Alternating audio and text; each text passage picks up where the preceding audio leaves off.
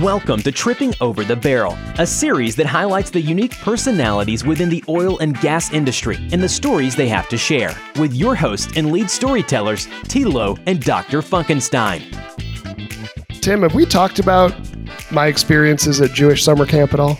We have never talked about Jewish summer camp. I can guarantee you that. And all the travels, all the time we spent. So a significant part of my growing up was I went to a camp called Camp Ramah in New England. And I think this is traditional for at least Jewish families that I hung out with and was aware of, that they came to, kids would go away to summer camp for months from ages 10 through like 16. I would go to Western Massachusetts and sleepaway camp for 8 weeks. Man, that's kind of an East Coast thing. For us, summer camp is like 4 days. Right? No, Yeah, it was weeks, crazy. wow. Yeah. So anyways, I was saying this to you earlier. I could probably start my own podcast just on summer camps and everyone's experiences, and even just with Jews or non-Jews, whatever it is, but 8 weeks, right? And the tradition, one of the traditions that I loved, and one of the reasons I kept going back, was one day every summer, your camp, my camp, Camp Ramah in New England, would play against Camp Ramah in the Berkshires in softball, basketball, swimming, tennis, various sports. One day you flip-flop years. One day they come to your house. One year you go to theirs. And it's just amazing. I mean, the whole camp goes, they bus in, four coach buses. And it's like, I get the chills just even thinking back to it. Wow. Anyways, my second to last summer, I was captain on the softball team, and we had never won at Berkshires. I think this series started in 1969, and we'd never won.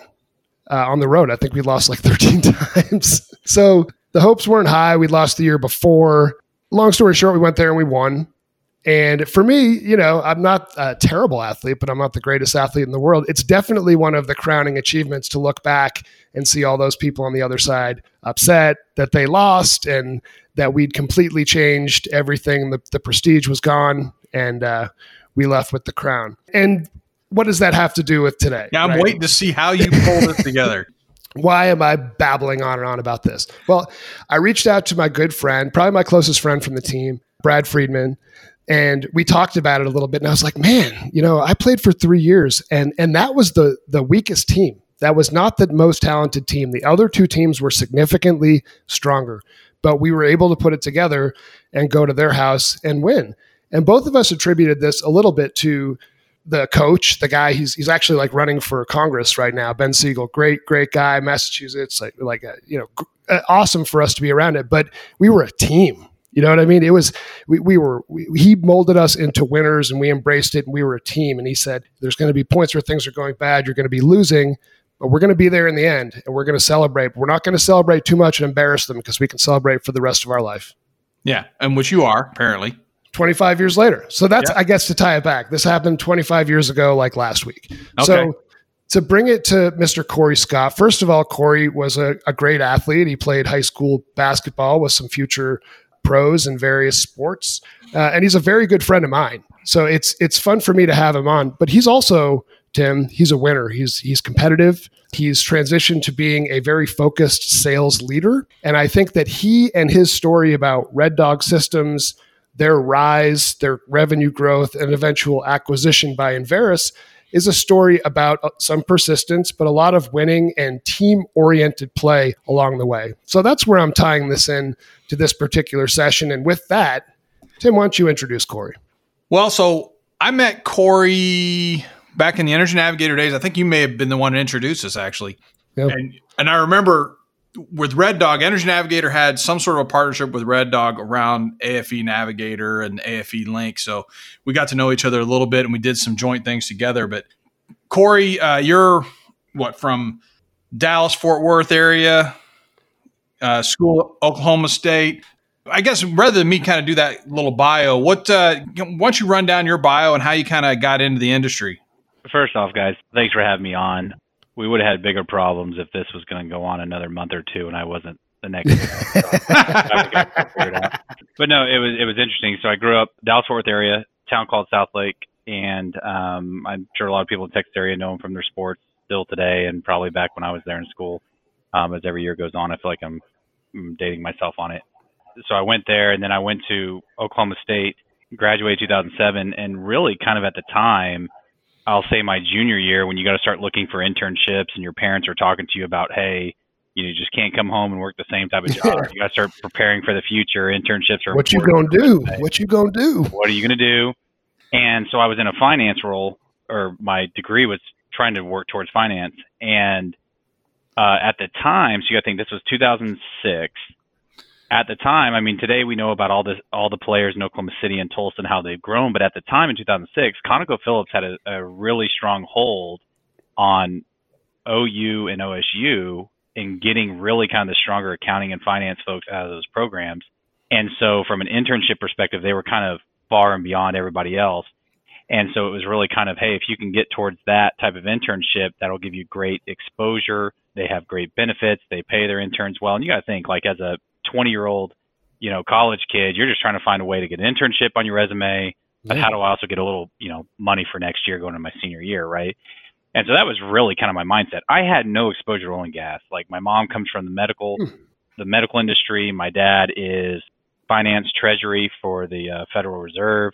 So I didn't really have any oil and gas background. But going to school in Oklahoma, obviously things kind of started perking up a little bit during the college time. I still didn't know at the end of the day much about the oil and gas industry. I just knew this was a good company, kind of like a Fortune 5, Fortune 10 company. Hey, this would be good exposure. So I went and got my internship there. And the way ConocoPhillips had laid out at the time is, hey, we'll do it's almost like, yes, it's your internship, but it's a 3-month interview. And if we like you, we're going to basically offer you something right before, career fairs and everything else happens. So they offered me a job, even though I was going into my senior year. And to myself, I'm like, hey, they have the best benefits, have the best pay, all that stuff. So to me, I didn't think much of it beyond that, other than I've got job security coming out of school, right? And I don't have to stress about it in my senior year, where like some of my roommates didn't have any of that stuff on their radar at the time. So that's initially how I found myself coming into the industry. And of course, my perspective is totally different now. So it was really kind of just a little bit of luck, a little bit of just kind of stumbling into a job. But, ConocoPhillips, they had a good program with it. And that's how I kind of rode myself into it all, coming from Oklahoma State.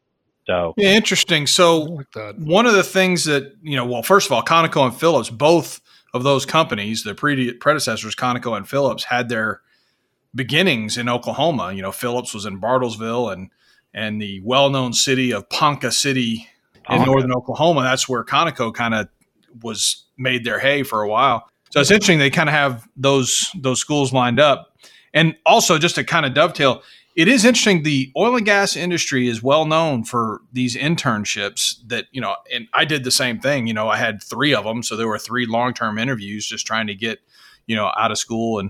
But they pay very well. I mean, I hear of internships on the radio and things like that, and it's free.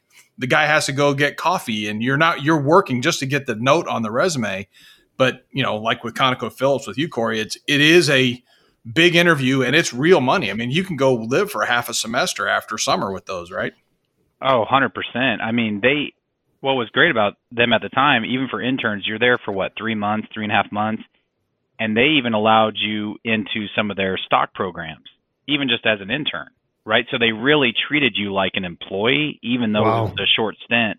So you were coming out being paid as if, what would your rate be from like a new hire perspective? They brought all the benefit and compensation to what they would do with their employees into their interns. And even though it was short term, I think it was well played by them, because it really got you thinking at a young age to see what that world is going to be like on the other side. But it's not just about a paycheck. You got to be thinking bigger and beyond that, even though that's hard to do at, 19, 20, and 21. Right? Yeah. But but they did it, and they locked people in when they got people to see that. And then they, post the internship, they could present those. Well, and you're now back at Oklahoma State waving the Conoco flag for, another, for your whole senior year. Everybody knows, well, hey, that's something good. So it's not bad for their own recruiting for future years to have you on campus, already waving the flag, right? No doubt. See, I was far less mature when I was 21. I remember people were like, you need to start looking at internships. And I was not a very good student, probably one of the dumber kids in my class. But then, I'm supposed to say I had different skills. Yeah. But I remember going through like job boards and all these postings, and I applied for 2 internships. One of them was doing tours at Fenway Park, which got 20 million applicants, they took like 3 people. And the other one was like working on a sailboat where they interviewed me and didn't give me the job. But I realized shortly after, I'm like, man, I better figure something out because like, what interests you? I'm like, I don't know. I guess nothing interests me. What do you want me to say? I want to do anyways. So Corey, you got the internship, right? And you just assume you're going to go out there and you're going to work for Conoco for the next 20 years, right? You think you kind of watch your parents, right? As you start getting that age and you realize, okay, real world's around the corner. You kind of watch what your parents do and you start paying attention to it, whether you don't want to give your parents credit for that or not. And my parents, like my dad, when he's worked for the Federal Reserve, he's been there for 30 plus years. My mom, when she's been in the medical side, she's kind of jumped to different companies over the last handful of years, but for the most part, it was more that conservative approach, long-term buy-in, work and show loyalty and all that stuff. So to me, it was like, yeah, I guess I'll go to Conoco. I'll buy into their long-term plans. Here's how we take care of our employees. So initially you're coming in like, I guess, do as much as you can, put your best foot forward, but this is how I should approach it. But yeah, as you start really becoming your own person, you come out of college and you start learning things as your own individual, you really start kind of quickly pointing together how things are going to be. But now let's be very honest with ourselves. And I mean no disrespect to ConocoPhillips.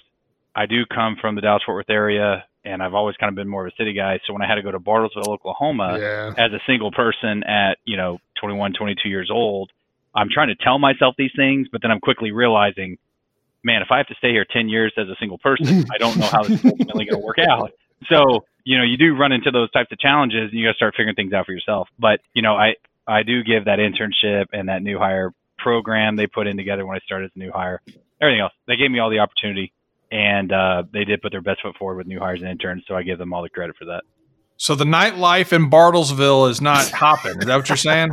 Look, I think when I was there, man, we would do these Thursday night like flag football games. So it was like living your intramural dream beyond college type thing. And, you'd go celebrate afterwards at like a rib crib or a Chili's. And, so Oklahoma. it's like, but it's so Oklahoma with it, right? And then there was like kind of your two bars to go to. And I think one was kind of like a biker bar. And the other was just kind of a bar with a couple of pool tables, right? So it was like, hey, you worked. Hey, I give them credit though. It was like college, right? You didn't at Oklahoma State. It was that college town. You had to make the most of what you had, right? Yeah. So like, hey, you just had to view the life that way. But what was great about that though is because they did at the time. I don't know today, but at the time they had a really big new hiring process. They had a big new hiring process and internships. So we had a lot of people my age there. And they all thought the same way.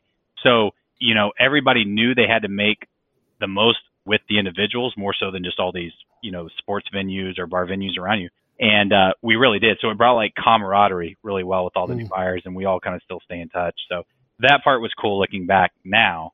But yeah, at the time you're like, man, this can't sustain for a few more years. Give me some more traffic lights. Yeah, it reminds me of the Joe Sinnott episode where he's down in South Louisiana for his coming out of college career from Notre Dame to South Louisiana. Yeah, no, I mean, so Corey, then you and I met in 2009. I distinctly remember it because I really felt like an outsider at that point, or at least was starting to figure it out.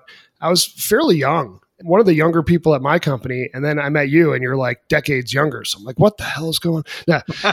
But we were sitting, I think we were sitting at the bar at the Ocean Air. We just started talking about basketball, realized we were both big sports fans, hit it off. And ironically, Tim, Corey and I were both at the same Red Sox playoff game in 2013 and didn't know it until the next day.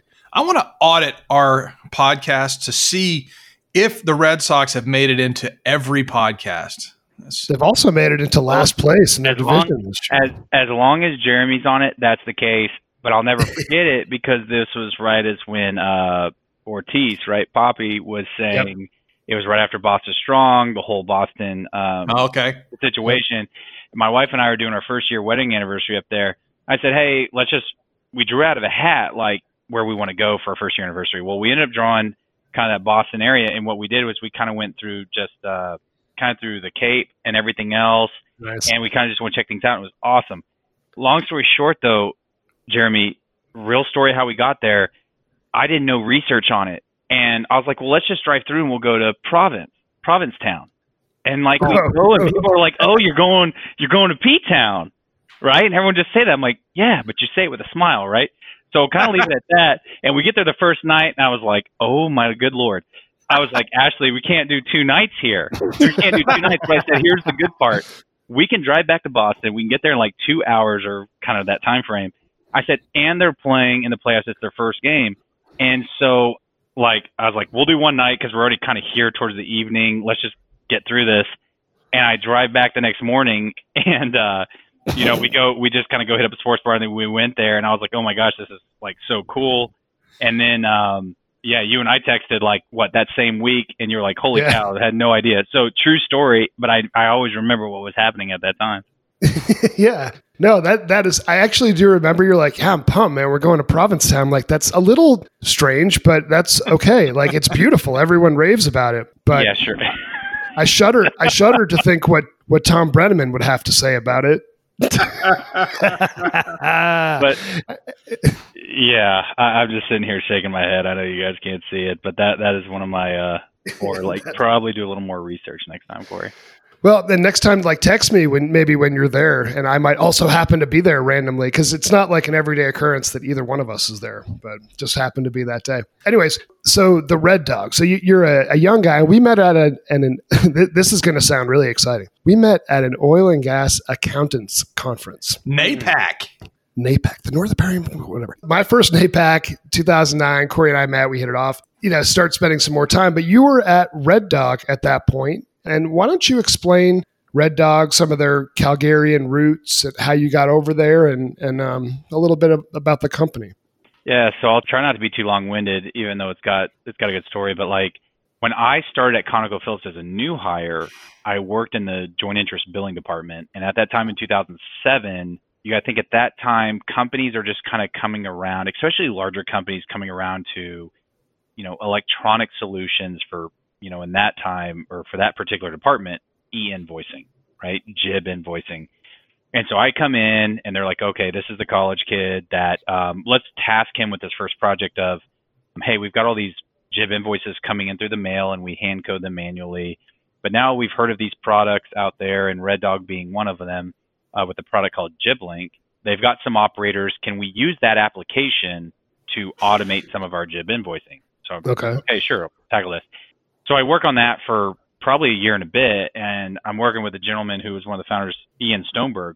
And so he and I are just staying in touch. Of course, Ian's smart enough to know, like, don't just put me straight to support lines. He's like, hey, ConocoPhillips, big target company. This is huge revenue stream. Like, I'll stay close to this one. So working with him for a year, well, of course, as Red Dog Systems is expanding and growing their business, he reaches out to me after a year saying, hey, you've obviously known the product, but the accounting piece of it, just letting you know we're kind of hiring or whatever. And I'm like, okay, this is kind of interesting. But I'm thinking in my mind, like, okay, again, back to that 22-year-old, like, single, is Bartlesville really the home for me now that I've been here for a while, long term? And I'm like, hey, I've got to get back. I was looking for any opportunity to get back to the Dallas-Fort Worth area. He was in Houston. And I said, absolutely, right? So I took a huge leap of faith, leaving Fortune 10 company. This, by the way, was at the end of 2008. So that's the big downturn year. Massive downturn year. I think my parents coming from that conservative thing were like, we support you, son, but you sure about this? Right? And I'm like, look, you've got to put yourself, you've got to do the hard work.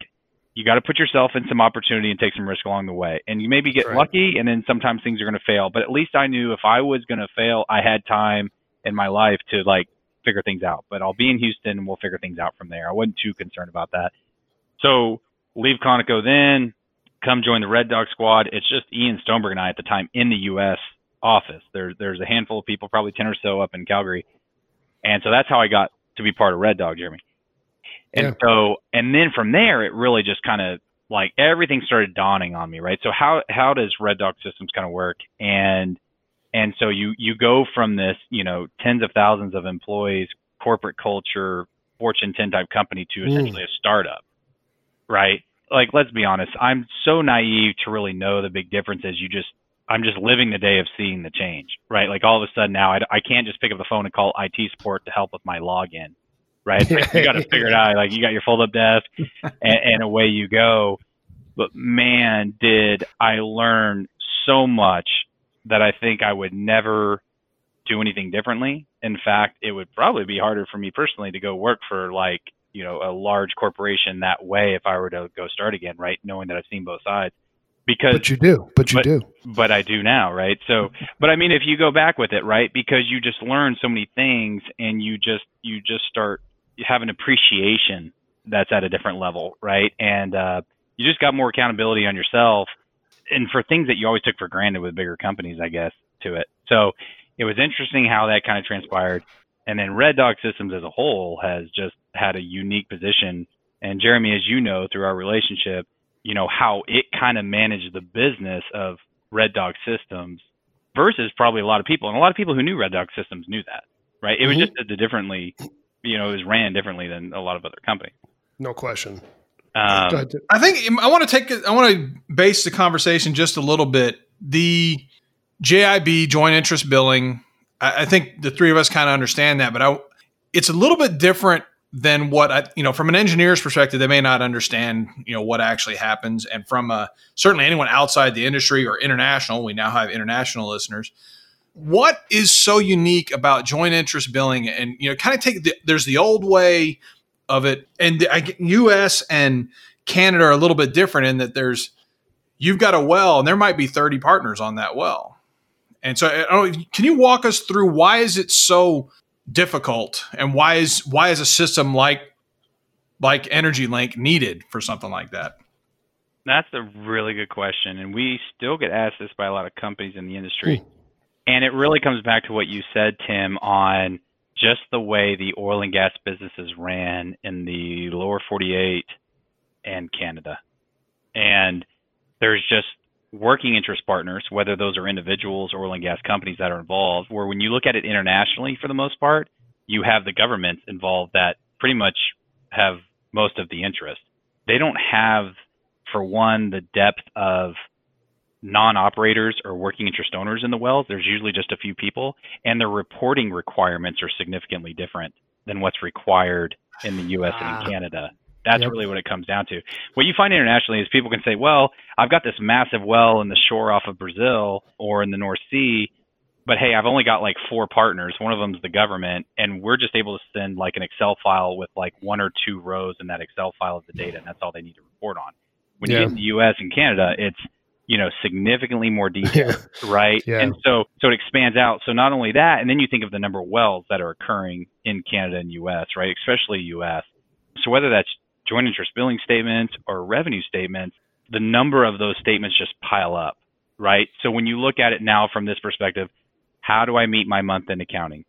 At the same time, how am I able to get all this data into my accounting system without error? And how do I automate this process, right? All these things we hear about with different software applications in today's time. But when you think about it 10 years ago, there wasn't a lot of that there. There was a handful of companies doing stuff. That's true. But that was there, right? And so people had to start thinking, how do I get this in there? But at the same time, how do I capture the right amount of detail that will impact downstream? So if operations, if engineers, if FNPA, and how does that impact my financial income statements when we're recording information? We need to make sure there's no issues or incorrect, hand keying information that goes into our system for it. So you just got to find a way for that, and that's really what it was trying to achieve. So I would say that was the main difference between what happened in U.S. and Canada versus the rest of the world when it comes to. So just to kind of pre-EnergyLink and things like this, I mean, we're effectively using the Postal Service just to continuously send tickets. Some guy spends, $1,000 on a barrel of mud, and now you've got 30 interest partners. You've got to send the invoice, if you're the operator, to 30 different companies and wait for this to come back. If it's an AFE, you've got to get approval from 30 different companies and get it back. And that's really, I think, to boil it down, that's really the value, is we want to automate all that and take out all the sources of error between these 30 different partners that are on the well. Did I get that basically right, Corey? You got it right. And let's also not add, let's add something here that like I do chuckle about. In an electronic world, especially in a SaaS world where you can load a file and send it to your partners electronically, that can happen instantly. Right. I always love talking to people who are like, nope, don't trust that technology, but we believe in the postal system. And I mean nothing in the postal system, but do you mean to tell me that there's never one piece of mail that ever gets lost or gets to a wrong address or something? And by the way, how long does it take to get there? And right? the $30 it costs to send that, FedEx packet. The business case is immense. So I want to talk a little bit about culture. And one of the things that always impressed me about Red Dog, and why I think all of my attempts to lure you away were unsuccessful at various different organizations, is the culture. And you mentioned Ian Stoneberg. He's just seems like an awesome dude. I know it's different when you work for somebody, but I'm sure that goes all the way to the top. The Howdens are great guys. So tell me a little bit what the culture was like, maybe the Canadian influence, and how you'll take some of those, I guess, skills that you learned in culture building there. I'm thinking about maybe I just write a book on it, and that way I can get paid for it, Jeremy. But I guess I'll start a podcast. Yeah, start a podcast, and give a couple cliff notes here. I mean, this is when I, came over from Conoco, and things just became very apparent to me. And at the time, you got to think kind of that mid-2000 range. There was SaaS-based companies out there, but there weren't a ton at the time, whether oil and gas or not. And they had, as Red Dog Systems, kind of just a different approach than probably your standard way of approaching companies. A lot of people talk about culture, doing the right thing, but I think these guys actually really defined it. And I would say, culture really starts at the top. And even though they were a smaller company, right, I think over time we were to grow ourselves to about 25 to 30 folks, it still could be scaled out across larger. I think there was good understanding of empowering your people, right? But I think there's a key to that. I think empowerment with boundaries is very key. But I think if you give them empowerment, there's definitely a buy-in there. I'd probably say at the high level, there was one thing that was said to me that I never kind of really forget, that long-term buy-in is built by long-term success is built by long-term buy-in. And the team at Red Dog really found a way to do that and make a lot of the people that work there at Red Dog Systems not just being paid, but they became owners of the company, right? And equity. Yeah, but I mean, there's a difference to that too, of just yes, you had skin in the game in different ways, but they took it to a next level that really kept it there. Like I've been here 12 years. I would say over the 20 years there, which is young, right? So I'm 35. It's probably not the people my age that are, 35 that said they've been in the same place for, 10 plus years, right? I'm probably meeting the millennial difference there. But, I think there was maybe 2 or 3 people that left for whatever their reasons were at the time. But you think over 20 years, if that's the only type of churn you have, whether that was their own case, that doesn't really happen with a lot of companies. That is very impressive. Yeah, it's very unusual, impressive. Super unusual, especially in an industry like this, which when things are good, pays very well. So the temptation to chase something is going to be there. It's not like you had a shortage of opportunity as well as the other A players over there. Well, there's 2 or 3 downturns in the middle of that time frame too. Yeah, you guys saw the big picture though, and I like that. No, Corey, that's some really good insight. And I feel like you sort of took the torch, right? The Canadian guys came down at first. Let's help establish this. And then it became this American company, right? And you guys became your own personality and entity sort of independent of Canada. Definitely. And, but that started with Ian, right? He started growing the U.S. office. So I was his first hire. And then we hired a handful of folks after that. And that's just kind of how it worked, right? Like, and you guys know personally, and there's all kinds of stories. It was nothing against the Canadians. I mean, it was just constant flying down. It was the Canadian way versus U.S. way, and sometimes that was looked at a little interesting. So when we built a U.S. base, right, it just had that U.S. establishment, and I think it probably just had a better, approach when we were dealing with customers. Hey, we have a corporate office here in Houston. Here's the people from kind of this area, and it was just kind of more relatable. I mean, you just know how the industry works that way. But that means and takes nothing away from, Dave and others coming down from Canada, definitely to start it. And that's just how it is when you're in a startup position. But, that's how we're able to grow. I mean, very similar to how Tim and I met with Navigator coming down to the U.S., being a Calgary company. I was going to say the parallels are very interesting. And one of the things that we didn't do well, and maybe it was my fault, was really navigating those differences between the Canadian culture and the U.S. culture. They're different. It's hard to imagine, but it really is. there's a certain aggression level that you're expected to have in the U.S., but in Calgary, it's not quite that aggressive, competitive approach doesn't play the same way. So it is interesting that you need that different one, and then maintaining the culture between the two places. That's the hard part, right? Yeah, and don't get it twisted, Tim. Like, you have to have the teams, regardless of where they are at geographically, bought into kind of your core values as a company and how you really instill that. You will build subcultures throughout it. That's just natural. Right. But we were a tight enough company and working cross-border with each other that we were able to keep subcultures fair enough, but they didn't grow enough where we created two companies within. Right. I think that's a bit of a challenge, but we were able to do that. And I think, look, Jeremy, this kind of goes back to your sports stuff, right? I think what they were able to do is find the right people to put on the right seat on the bus for it all, but they were role players, right? Like, you can't all be LeBron James. Even though LeBron James has an effect on every play, both on defense and offense, he's got players around him that he can't win the game or the championships without those guys playing their key part. So you got to have customer support you almost got to put customer support ahead of everybody else in what we were doing. You got to have product, at the same lines. And by the way, being tied at the hip with sales. So when you're doing all that, even when we're cross border, those things naturally permeate through everybody that allows for that culture to stay together as one focus. So that's awesome.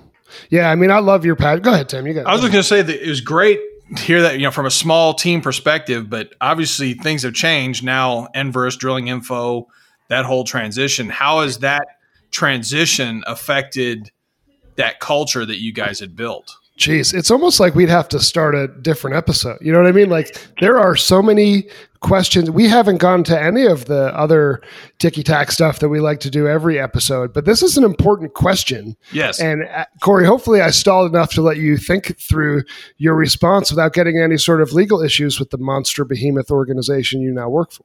No, I'm just kidding. I'll let you talk about it. Well, yeah. I mean, now guys, I could be the first person that goes on back-to-back podcasts. I think you maybe did that with Marcia, so I might be wrong there. Look, I'll give Enverus a lot of credit. What they understand with their acquisitions and a lot of these SaaS-based companies they're acquiring is they understand, and I totally agree with it, it is the people and the intellectual capital behind the technology that really drives everything. And they can't lose that. And they need that to not just succeed for the continued growth of that product that they support, whether it's selling or product or development or support, but also just what are we trying to do as a bigger company. But they'll never lose that. So they understand, look, if we acquired Red Dog Systems, we want your culture to stay there. Okay, here's Enverus' culture, here's how we do that, but at the end of the day, we're not asking you to relocate. We want you to stay where you're at. Here's what we're expecting as our company, but at the same time, they're respectful of what we were able to build and how do we leverage that into their success, right? I mean, you have to say credit, give credit where credit's due. I think Red Dog Systems, what they did with EnergyLink was a very superior product in the market, very well known for their customer support and their product deliverables. And Enverus didn't want to try to fix something that wasn't broken. Right. Most companies try to, though. I mean, because you're talking about a financial transaction of some sort happens. So the power or the control does start to shift, and that takes a little bit of time, right? But you're absolutely right. The persona of you guys, and I think your NPS score, which people don't really even know a ton about, like for W's is very high. Yours is even higher for Red Dog, which is impressive, right? There's not many in the space that are there. Usually they're in the negatives. So that's like customer satisfaction or approval rating from your clients. But no, I mean, I think that's an interesting observation. And it tells me that they have smart business leaders to be able to say, you know what? Some of these companies we acquired, the tech is great. They don't have the sales resources, or they have great people. The tech maybe could be better placed here. But they really saw with you guys, these guys are rock stars. Let's let them roll where they roll. But this was really, really fun. And Corey, you're coming back, my man. Yeah, we could definitely make a whole nother episode. That'd be easy. Easy. Well, this was good, man, and I feel like I start talking with you guys. Next thing you know, it's the end of the podcast. So I rambled on too much with it, but hey, I know it's Friday. No way. Oh, this was awesome, man. Or maybe it was intentional. Maybe it was just to be a cliffhanger. That way, you got to bring me back on because I've been prying you. Once you get your podcast, I want to come on multiple times. No doubt, yeah, and appreciate your time today, man.